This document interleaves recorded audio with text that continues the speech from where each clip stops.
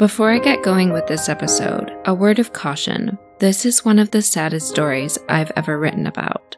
I'd been thinking about Victoria's case long before I wrote about it on my blog, and I'd put off covering it because I only knew the basic facts, and I wasn't sure if I could handle it. I'll just say that covering it in full didn't change my outlook. This case was as awful as I originally believed it to be, but there was also a lot I didn't know about it.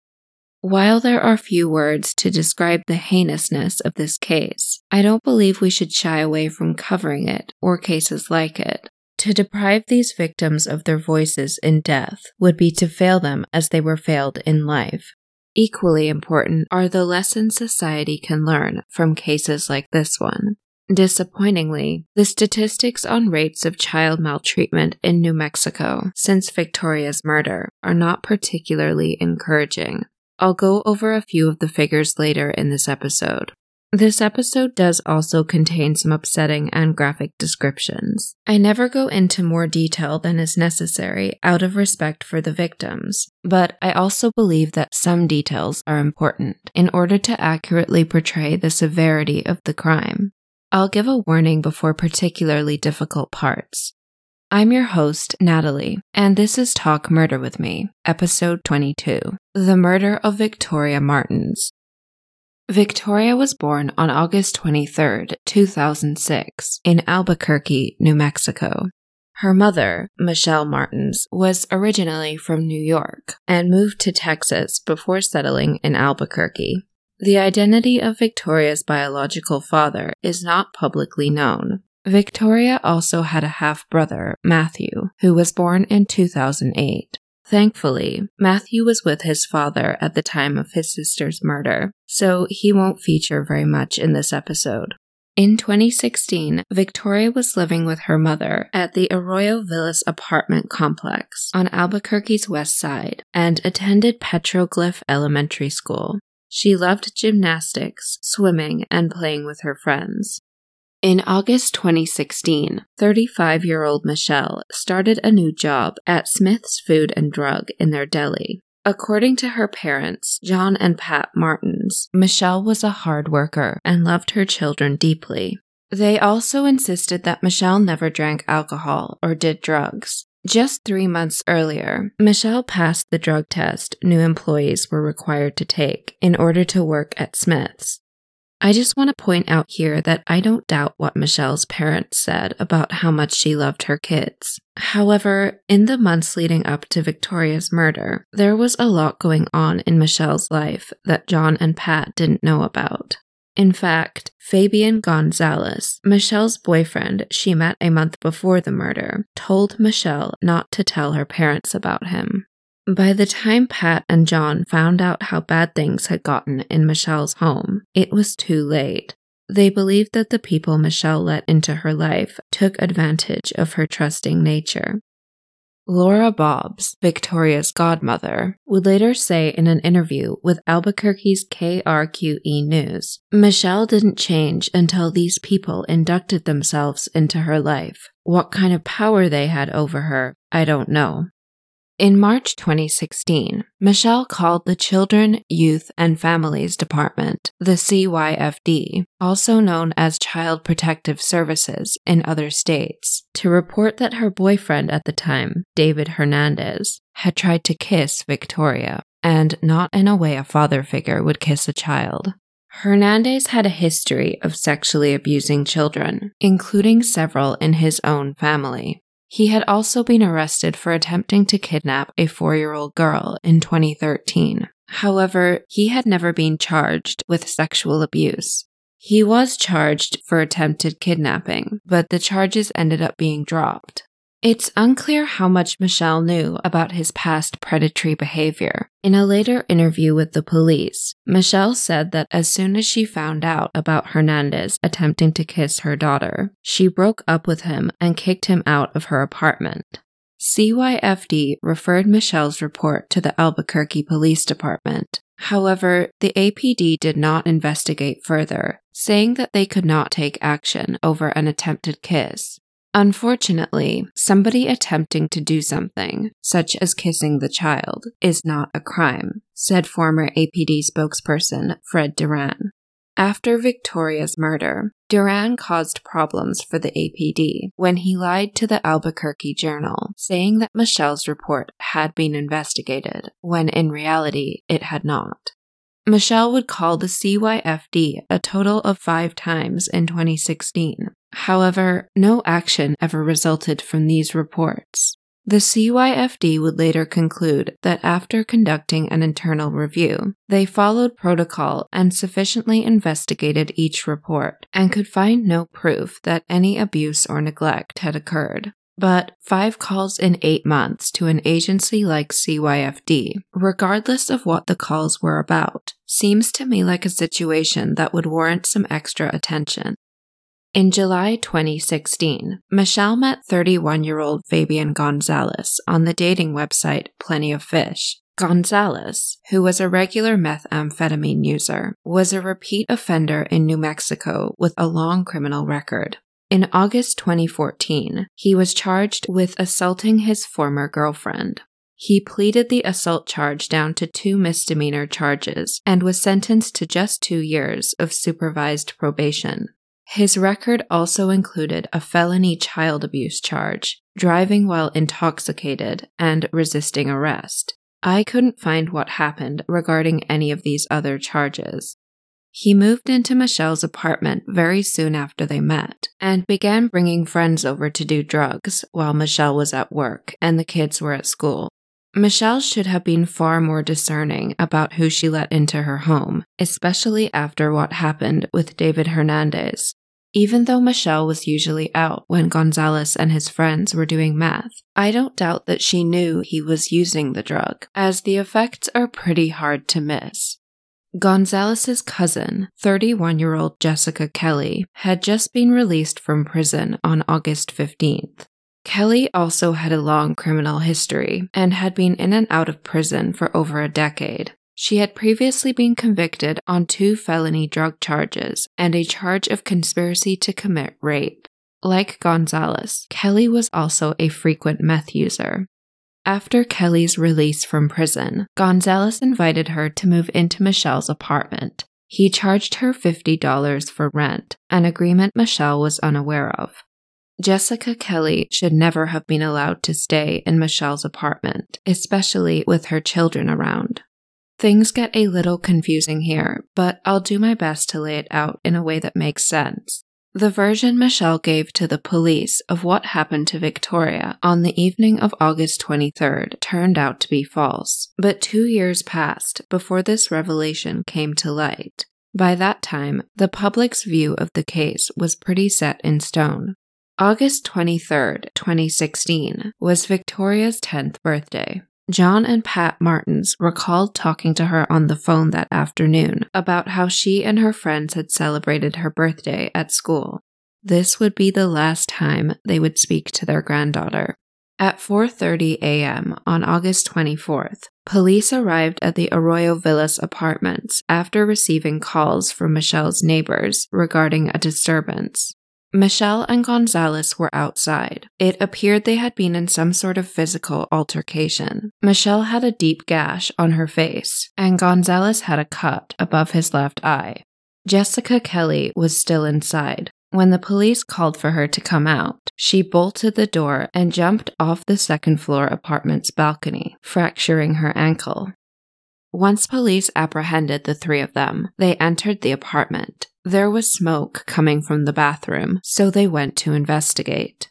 Just a warning here, this is where it gets very upsetting. Laying in the bathtub was the lifeless body of Michelle's daughter, Victoria. She had been dismembered, partially wrapped in a sheet, and set on fire. APD Chief Gordon Eden would later refer to the homicide as, quote, "the most gruesome act of evil I have ever seen in my career. A complete disregard for human life, and a betrayal by a mother." Michelle, Gonzalez, and Kelly were taken to the police station for questioning. Gonzalez was interrogated for 9 hours. The entire time, he insisted he did not rape or kill Victoria. Kelly refused to be interviewed without a lawyer. When Michelle was interviewed, however, everything changed. These are the main points that came out of Michelle's quote-unquote confession. Victoria had been injected with meth in an attempt to, quote, calm her down so that Gonzalez and Kelly could rape her. Michelle said that she watched as Gonzalez and Kelly raped, strangled, stabbed, and dismembered Victoria. Michelle told the detectives that she had previously sought out men on the internet to come to her home and have sex with Victoria so she could watch. Michelle confessed to committing the most horrific acts imaginable against her own daughter, along with Gonzalez and Kelly. What resulted was a media circus and a justifiably enraged public. On September 8, 2016, Michelle, Gonzalez, and Kelly were indicted on multiple charges, including but not limited to intentional abuse of a child, aggravated criminal sexual penetration, murder, and tampering with evidence. Michelle's bond was set at $1.5 million cash, and Gonzalez and Kelly's was set at $1 million each. However, building a case against Michelle and Gonzalez based on Michelle's confession was proving extremely difficult. This was because other evidence, including DNA samples, information from Victoria's autopsy report, as well as phone records, pointed the investigation in a very different direction. On June 29, 2018, nearly 2 years after the murder, District Attorney Raul Torres, who took office in January 2017, gave a press conference regarding the investigation. The new information pretty much turned the case upside down. His office came to these conclusions after a year and a half of analyzing DNA evidence, cell phone data, and conducting numerous interviews with independent eyewitnesses. The revelations were as follows. Victoria was killed between 7 p.m. and 8:45 p.m. when Michelle Martins and Fabian Gonzalez were at a house in the South Valley, meaning they were not at Michelle's apartment when Victoria was murdered. DNA evidence was discovered on Victoria's body that implicated a fourth unknown man. I recognize that these revelations are not consistent with the public's perception of what happened to Victoria Martins, but I want to share this information with you to help the community understand where this case is going and ultimately assist in the apprehension of everyone involved in this horrific crime, Torres said. This is what's believed to have really happened to Victoria on August 23, 2016. I've added some pieces I found from other news sources, but the main source of this timeline is the District Attorney's Office. You can also find this timeline on my blog post on this case. This might seem a little repetitive, but bear with me. At 11:40 a.m., Gonzalez and Michelle go to a house to buy drugs. Victoria is at school. At 2:30 p.m., Gonzalez and Michelle go back to Michelle's apartment, but leave again soon after. At 2:36 p.m., Michelle texts her mother, asking if she can meet Victoria at the bus stop after school. At 2:37 p.m., Michelle's mother calls her, but Michelle doesn't answer. Gonzalez convinces Michelle to ask Kelly to pick Victoria up from the bus stop. Michelle is unsure, but Gonzalez tells her it's okay. At 3 p.m., Michelle and Gonzalez go to another person's home. At 3:37, Michelle sends a text to Kelly, asking her to pick Victoria up at the bus stop, but she gets no reply. She texts her again half an hour later, but still doesn't get a response. At 4:35, Victoria is dropped off by the school bus. She then goes home. I'm not sure if she walked home alone or if Kelly did end up meeting her. At 5:07, Michelle and Gonzalez are at Michelle's apartment. At 6:05, Victoria goes to a gas station with Gonzalez. At 6:09, Kelly has a phone call with her sister. She tells her that she's, quote, tweaking and hallucinating. Tweaking means feeling agitated or excited as a result of amphetamine use. At 6:15, Victoria and Gonzalez return to the apartment from the gas station. At 6:30, Michelle and Gonzalez go to a home in Paradise Hills, a 3-minute drive away from Michelle's apartment. They're gone for about half an hour. At 7:05, neighbors at the Arroyo Villas apartments see Victoria alive. Kelly and Victoria have a short conversation with two neighbors. At 7:38, Michelle and Gonzalez leave the apartment again. At 8:47, Michelle and Gonzalez return to the apartment. They sit in the car and listen to music. At 8:48, Kelly is seen carrying Victoria's body, which is wrapped in a blanket, down the stairs outside of the apartment. She turns back when she sees Michelle and Gonzalez have returned. A short time later, Michelle and Gonzalez enter the apartment. Kelly tells Gonzalez that Victoria is dead. Michelle is not there for this conversation. They discuss concealing the murder, cleaning up the crime scene, and burying the body. Gonzalez distracts Michelle. He then said that he put her to bed. In the bathroom, Gonzalez and Kelly remove Victoria's arms with a knife. Gonzalez then removed some of her organs. They placed her remains in a trash bag and cleaned up the blood as best as they could. They then put the remains in the bathtub. Michelle is in bed while all of this is happening. Gonzalez then got into bed with Michelle. Kelly comes into the bedroom and attacks Gonzalez and Michelle with an iron, probably in some kind of meth-induced rage. They sustain the wounds on their faces, seen in their mugshots. Sometime between 1 a.m. and 4:30 a.m., Kelly removed the smoke detectors in the apartment.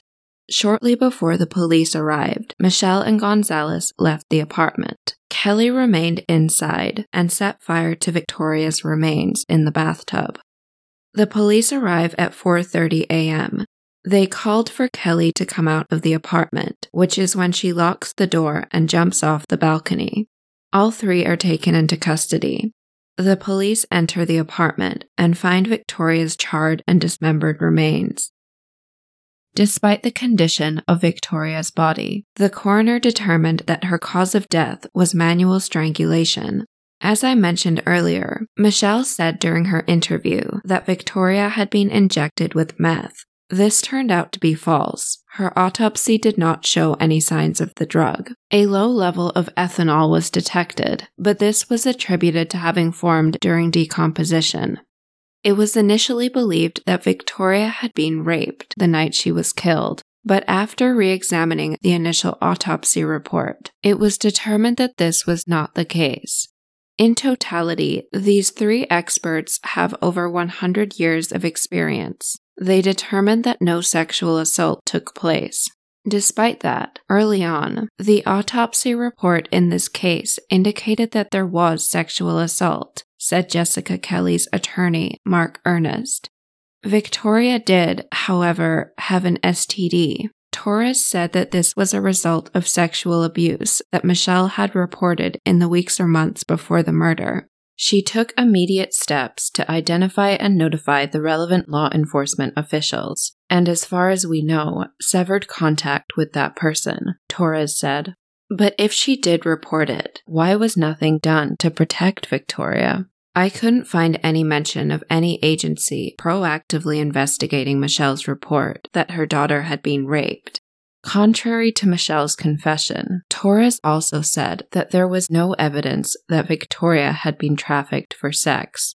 When reading the transcript of Michelle's confession she gave right after the murder, Torres also noticed that many of her statements were contradictory, and that she often answered questions with or as though she wasn't totally sure of what she was saying. It indicated she was being fed information and just agreeing with statements, rather than providing facts of her own. The DA's office sought out forensic psychiatrist Michael Wellner to analyze Michelle's police interview, as well as interview acquaintances of hers to get a better grasp of her personality and behavior. Wellner came to the conclusion that Michelle is a very vulnerable person. Those he interviewed described her as a, quote, people pleaser. According to her lawyer, Michelle has a lower than normal IQ. It was clear to Wellner that the officers interviewing Michelle presented themselves as being on her side. This led to her admitting to having witnessed the crime, without realizing she was incriminating herself. Wellner said, quote, In the course of questioning her about specifics and going over details, the officers revealed certain details within the case that Michelle later incorporated into her story. Incorporating them into her story gave the impression that there was some legitimacy to what she was saying. From studying Michelle's interview, Wellner concluded that specific details were entirely accounted for by what she learned in the interrogation itself, opposed to what she knew going in. After the revelations came out that Michelle's confession was false and she was not in the apartment when Victoria was killed, the murder charges against her were dropped. On June 29, 2018, Michelle accepted a plea deal, pleading guilty to one count of reckless child abuse resulting in death. She faces 12 to 15 years in prison. She's due to be sentenced later this year. Torres said that while Michelle is not a murderer, she did contribute to a situation that allowed her daughter to be killed, and she needs to be held accountable for that.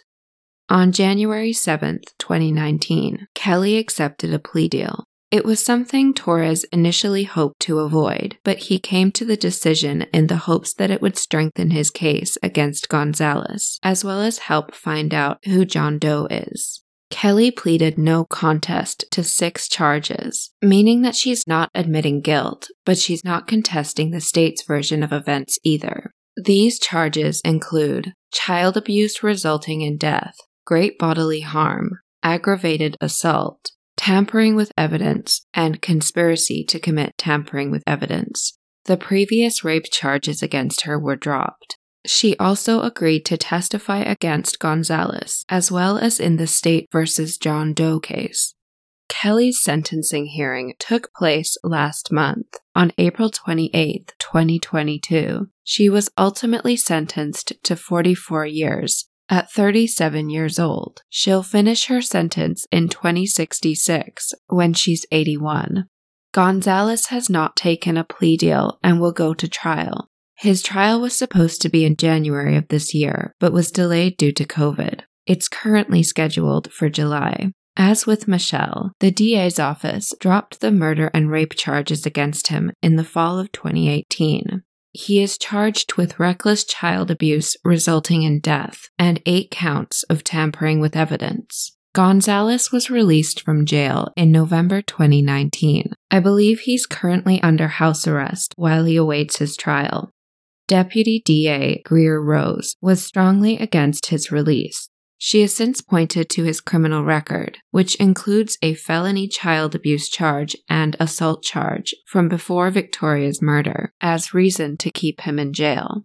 He has missed several court dates and violated the court-ordered conditions of his release. The judge rejected the state's arguments for keeping Gonzalez in jail, reasoning that he no longer faces the severe charges he once did. He said that they did not convincingly demonstrate that he poses a danger to the community. Rose immediately filed to appeal this decision. I was pretty shocked by the decision to release Gonzalez. He not only helped Kelly in trying to cover up the murder, he also dismembered Victoria's dead body. Anyone who's capable of doing that, not to mention to a 10-year-old girl, needs to be somewhere they can be kept an eye on, in my view. In December 2021, Judge Cindy Leos decided that at Gonzalez's trial, the prosecution will be allowed to show the jury the photos of Victoria's remains that were taken by the medical investigator's office. The photos are of, quote, contents of a bag containing Victoria's dismembered arms, her heart, and other organs, in addition to deep cuts, burns, and other injuries on her body. Gonzalez's attorney, Stephen Ahrens, argued that showing the photos at the trial would prejudice the jury against Gonzalez, as the photos would upset any normal person. I recognize that this is going to be difficult for the jury, but it is relevant. The state will still have to prove that tampering took place, Judge Leos said. Torres's office has filed a 4th indictment against a John Doe for Victoria's murder. The following is an account given by Kelly about who this John Doe likely is, but we can't really know the trustworthiness of the account. Kelly said that the night of the murder, a man came to the door asking for Favo, which is Gonzalez's street name. The man was extremely angry. Kelly told him that Gonzalez wasn't there. It was just her and Victoria. He came into the apartment and killed Victoria as revenge for something drug or gang related. He said to Kelly that Gonzalez, quote, messed up and knows what he did. Torres has said that the DNA belonging to John Doe, which was found on Victoria's back, likely came from skin, sweat, or saliva cells. It cannot be compared to samples in the Federal Combined DNA Index System. Therefore, swabs need to be collected from each person of interest in order to rule him out as a suspect. The hunt for John Doe is currently ongoing. Gonzalez's attorney, on the other hand, does not believe that there's a fourth suspect. Gonzalez has placed the blame fully on Kelly. It's expected that this will be the route his attorney will take at his trial. In September 2017, John and Pat Martins filed a lawsuit against the city of Albuquerque for not investigating the claims made by Michelle that her previous boyfriend tried to kiss Victoria. The Martins' attorney, Jason Bowles, said, quote, an adult man kissing a young girl, and that's dismissed as not important to investigate. That's shocking. But if you go further and know what they knew in their own files, they could have connected. This guy's a pedophile. He went on to argue that if the police had bothered looking into this boyfriend, they would have found that he had been arrested in 2013 for attempted kidnapping. In February 2021, the lawsuit was dismissed by a district court judge, as it was filed before the revelations from the DA's office came out. Bowles said that they plan to appeal the dismissal. This case was really difficult to cover, mainly because of the nature of the murder, but also the complex twists and turns the investigation took as a result of Michelle's false confession. But the basic facts of this case are not complicated. Victoria suffered horribly in her final moments. She was failed by everybody who should have protected her. I realize it's essential that those involved face appropriate charges, but Victoria's death was avoidable, and while those responsible must be prosecuted, the conditions that led to this horrific crime must also be examined and acted upon. CYFD claimed that they followed protocol and sufficiently investigated each of Michelle's reports, which she made to them before the murder. But if this is true, and what happened to Victoria still happened, then it seems reasonable to say that the CYFD is in dire need of reform. According to a new report by analysts at New Mexico's Legislative Finance Committee, the LFC, on rates of child maltreatment in the state in the last few years, New Mexico is among the nation's worst. Dan McKay, who writes for the Albuquerque Journal, quoted the following statistics from the LFC's memo. The maltreatment rate in New Mexico stood at 16.9 per 1,000 children in 2019, the sixth highest in the nation, and well above the national average of 8.9. The rate of child maltreatment fatalities in New Mexico more than doubled from 2.3 per 1,000 children in 2019 to 4.8 in 2020. New Mexico has the second highest percentage of children suffering from repeat maltreatment in the nation. In 2019, about 12% of the state's children had another case of maltreatment within 6 months, higher than every state but New York. On October 29, 2016, a memorial service was held for Victoria at Copper Point Church in Albuquerque. More than 600 people attended the service. Many of them wore purple, Victoria's favorite color. The former governor of New Mexico, Susana Martinez, and APD chief Gordon Eden both spoke at the service. Each year on Victoria's birthday, also, heartbreakingly, the day she died, a memorial has taken place. The crowd released dozens of balloons and blew bubbles into the sky. After the sun went down, they sang happy birthday. Thank you so much for listening to this episode. If you liked it, please give me a 5-star rating and review on iTunes or Spotify, and subscribe wherever you're listening now. If you'd like to take your support further, you can buy me a coffee at buymeacoffee.com/talkmurder. The links to my social media accounts are in the show notes. You can follow me on Instagram to see photos from each case.